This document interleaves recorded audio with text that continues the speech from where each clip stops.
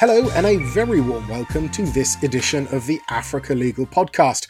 I'm very happy to be joined today by three representatives of detailed commercial solicitors in Nigeria, these being Dolapo Kukoyu, Abiodun Oyeledun, and Chukwudi Ofili. Full biographies for all three can be found in the podcast descriptions. Now, we're speaking today hot on the heels of some big changes at the firm, with Dolapo taking the reins at the firm from the institution's founding partner, Ayuli Jamide. The firm has also announced three new partners, these being Abiodun, Temideo, and Chukwudi.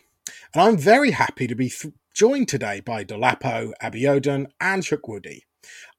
Diving right into some questions, I want to start with you, Dolapo. Now, you're stepping into the managing partner role after spending your nearly 17 years since qualification at this very firm.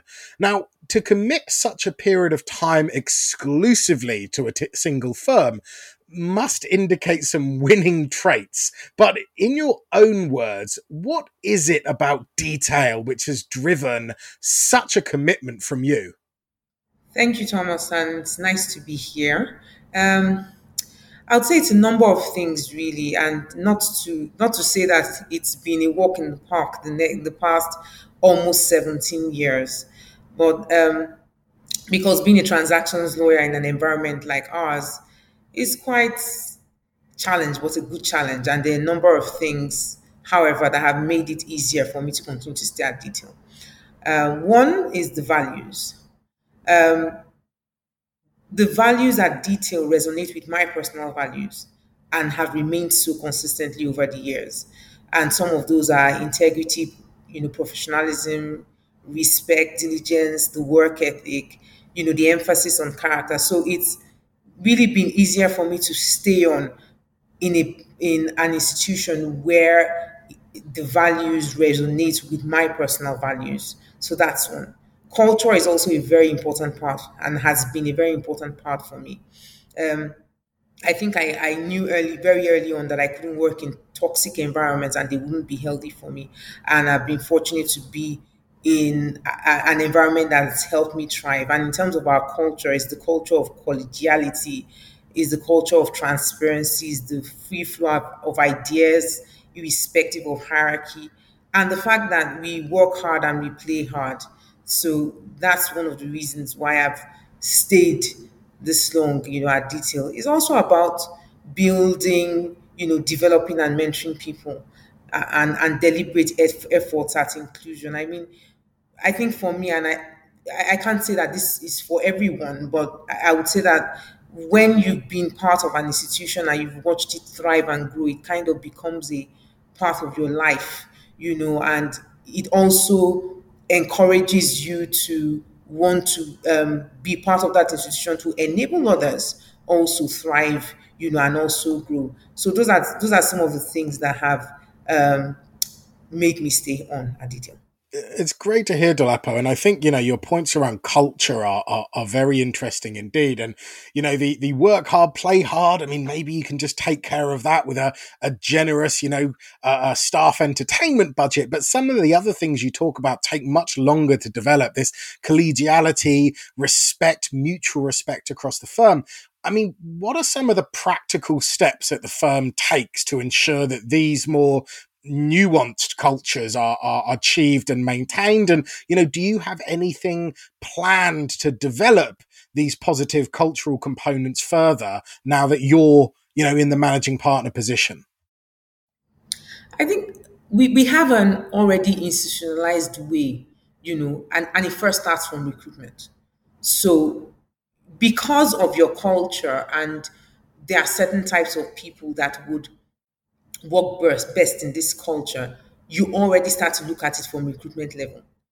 And that's why our recruitment process is quite different, because we are looking for that potential partner. Everyone at detail is employed because we see a potential partner in them.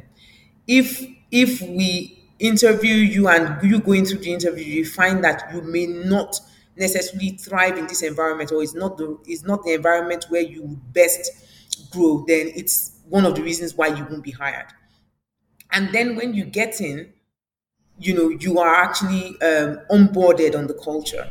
It's part of a manual that we have, and you are onboarded, and it's basically part of how you.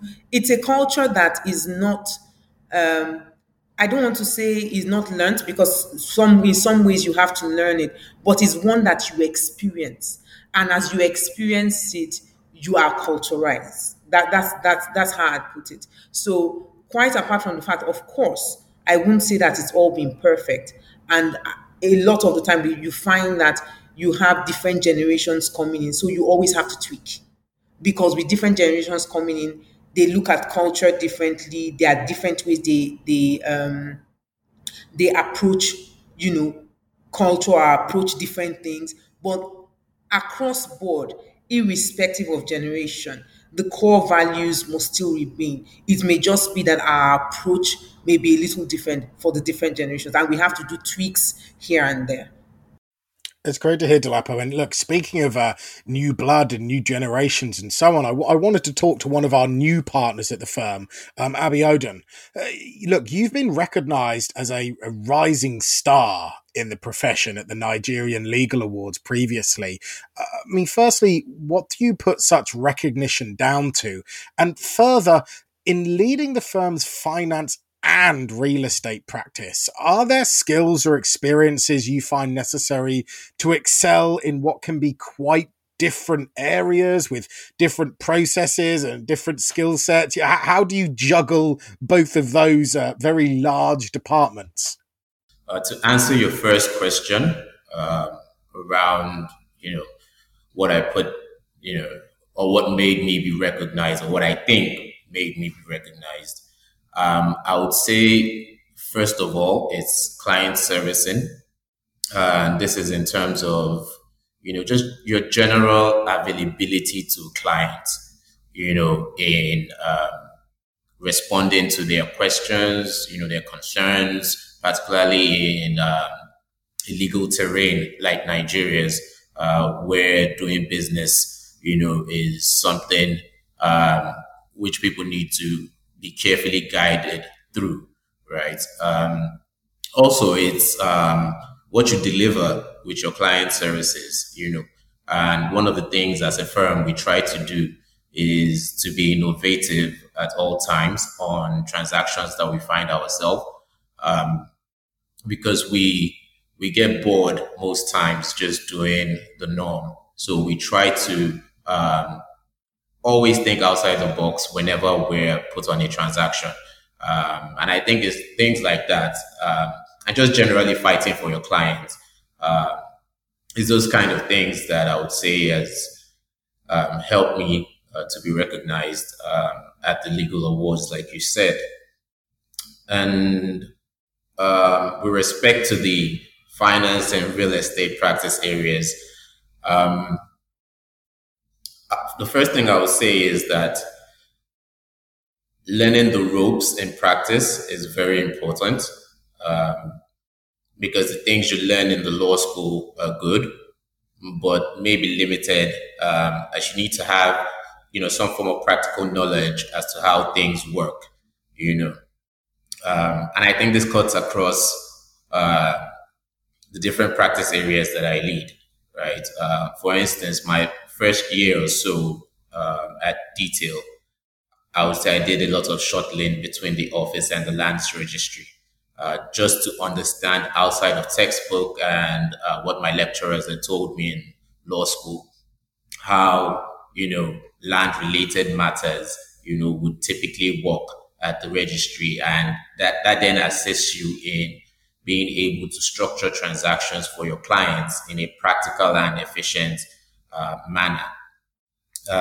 Another thing would be continuous reading or looking for knowledge, because there's no way you're going to be innovative if you're not constantly trying to, increase your knowledge base, right? So those things help across whatever practice area you find yourself. And, just in closing, I would say that, the finance and real estate practice areas are not worlds apart. because sometimes there are intersections between these things, and your knowledge in one area may save you and your clients in another practice area. I think that's a great closing point on that intersection. And you referenced that customer focus at the very start of your answer, and you've just given it a really good point in that if you're the lawyer who has that cross practice area experience and you're the person that can pull those two threads together, you're going to be the standout advisor. And my own perspective on the reading point is don't be tied strictly to the technical or legal writings around a certain topic. Look for the industry papers, read the trade journals, expose yourself to trends that are affecting your clients on an industry level rather than a very narrow legal focus. But some really great points there, Abiodun. I appreciate your input there. And Chukwudi, as a professional active in the mentoring of young and aspiring Nigerian lawyers, what makes you energized and positive about the next cohorts of talent entering the profession? I mean, do they have a thing or two to teach us older practitioners? And another part of this question, however, is, and to counter this, what are some of the skills you're finding yourself working to refine in those that you mentor the most? What skill that is so desperately needed is not most often immediately available or present in your mentees? Thank you for that question, Thomas. I would say that what makes me excited and energetic about the next generation of lawyers is I noticed that there is a drive and a desire to take on a global approach to the practice of law, right? In my experience with younger lawyers and having mentored a couple of younger lawyers, I've come to realize that a lot of lawyers are not only looking to the Nigerian jurisdiction in terms of building a career in law.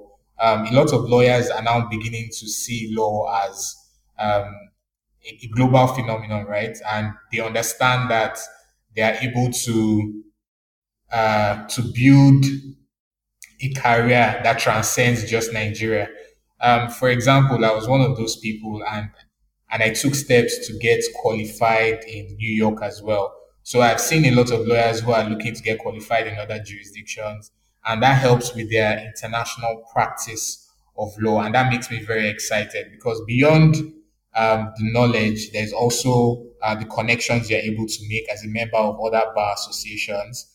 And then you have a holistic view of how law is practiced in other jurisdictions, and that also helps with your development as a lawyer. I also see that in the upcoming generation, there's an unlimited access to information, right?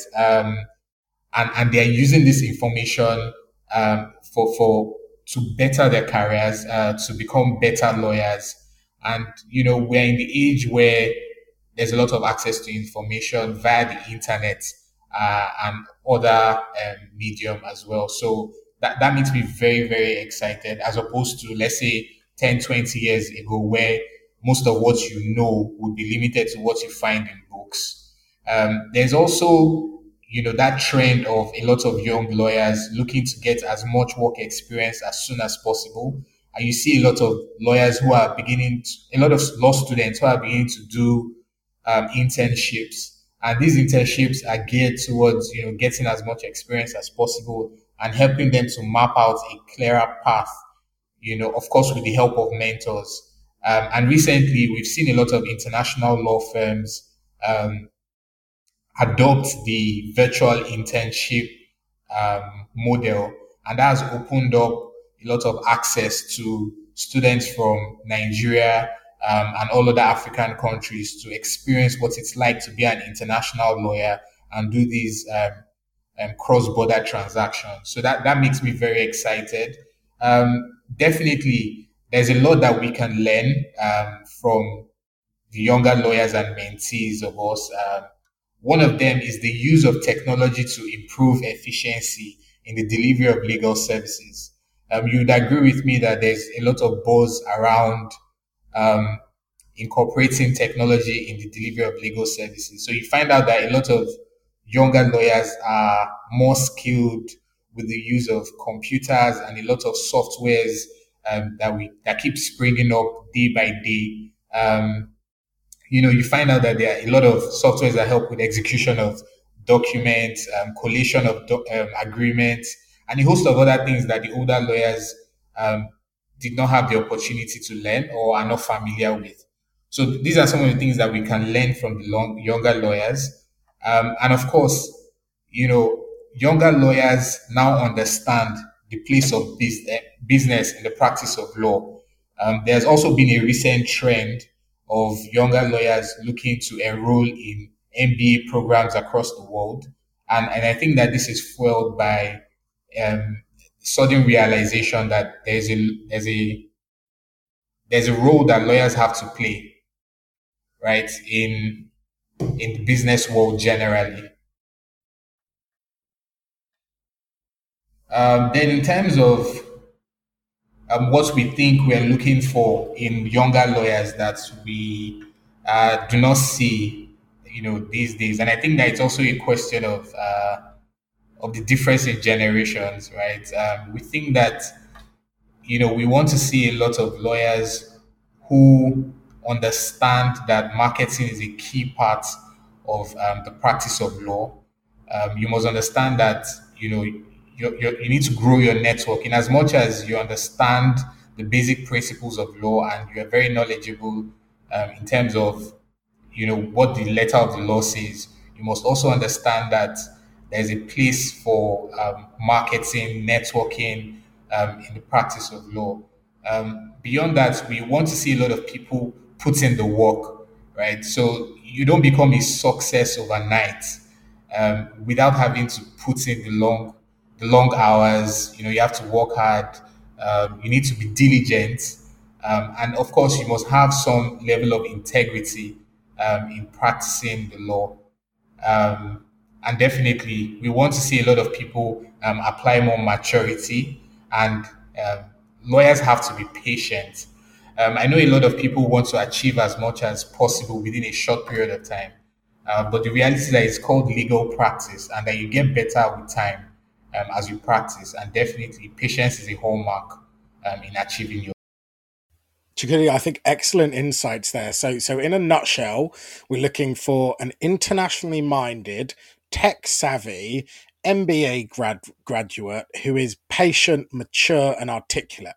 So you heard it here first. That's the the kind of lawyer that we need. I think I can chuckle, but they're all exceptionally well made points, and I think they are indicative of what any lawyer anywhere in the world should be looking to align themselves with to really fly in this profession of ours.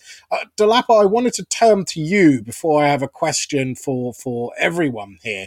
Now, the firm's reputation as a leading non-courtroom based practice is well established, but what led to the decision to work with a commitment to non-litigious matters?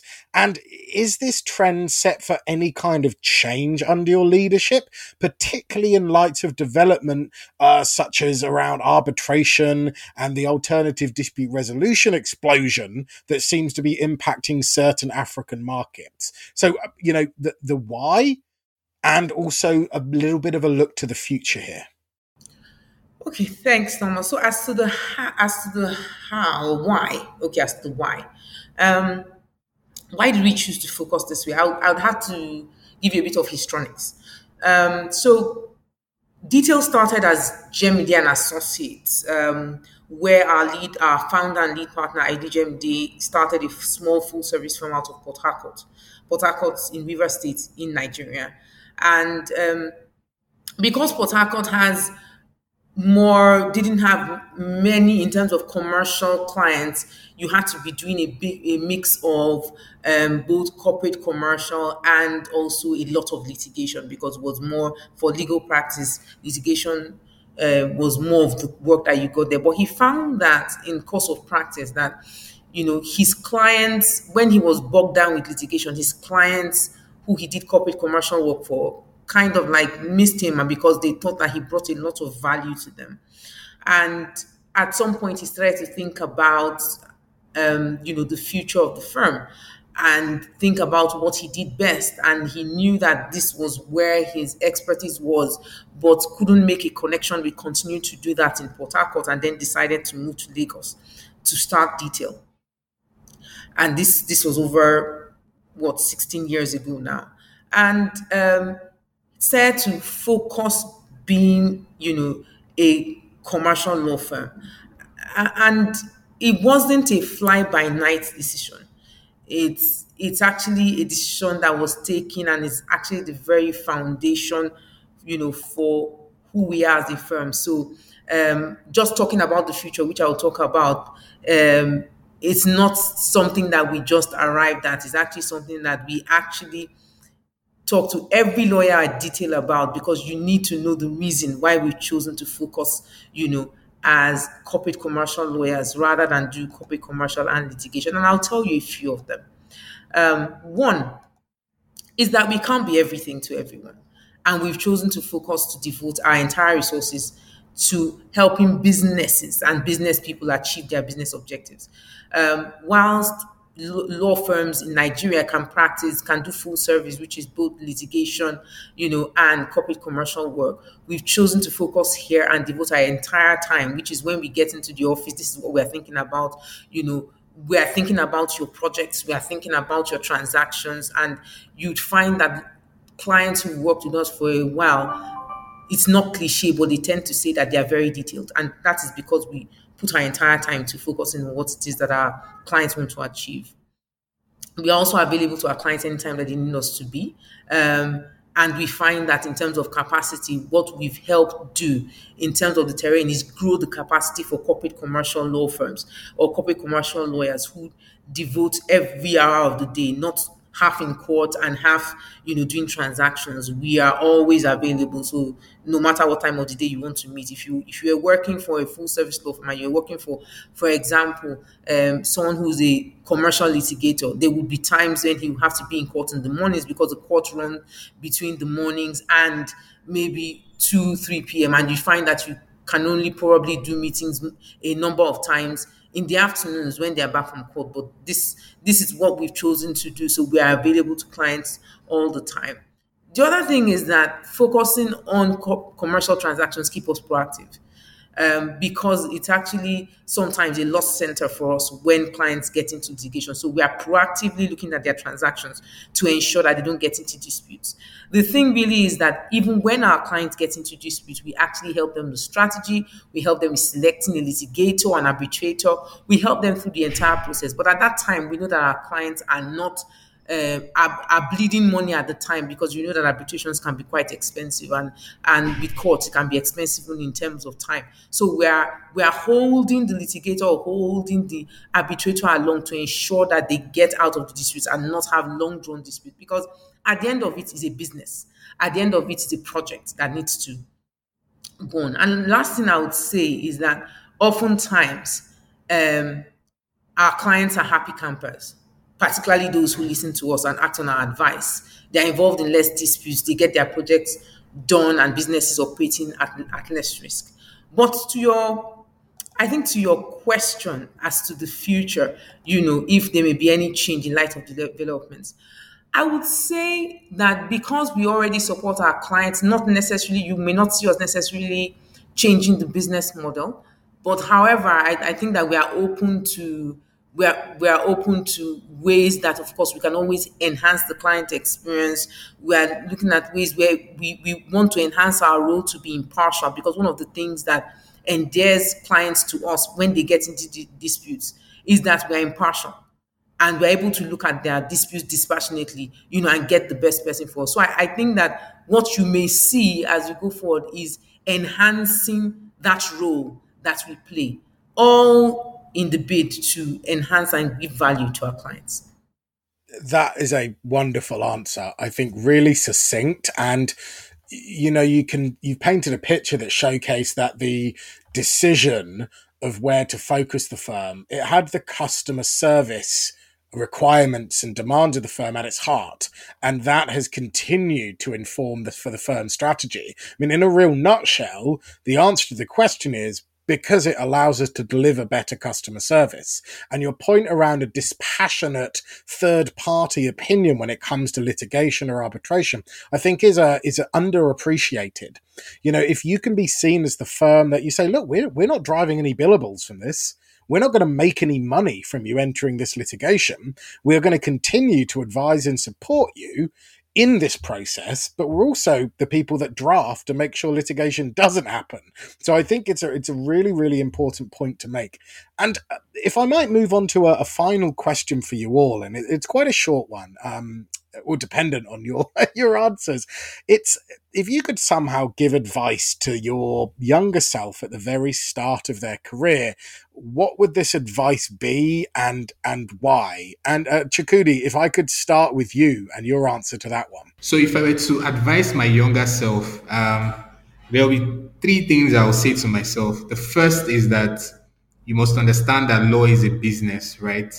And that irrespective of whatever altruistic reason you decided to become a lawyer, right? The key thing is you're in the business of providing legal services, and you must provide these legal services to clients who can afford to pay you and clients who will pay you, right? So that's the first lesson that's the first thing I'll say to myself, my younger self. The second one is you should start as quickly as possible to build your network, right? Because eventually your network would turn into business leads, and it would then eventually crystallize into what would become your reputation in the market, both within the local legal market and in the international space.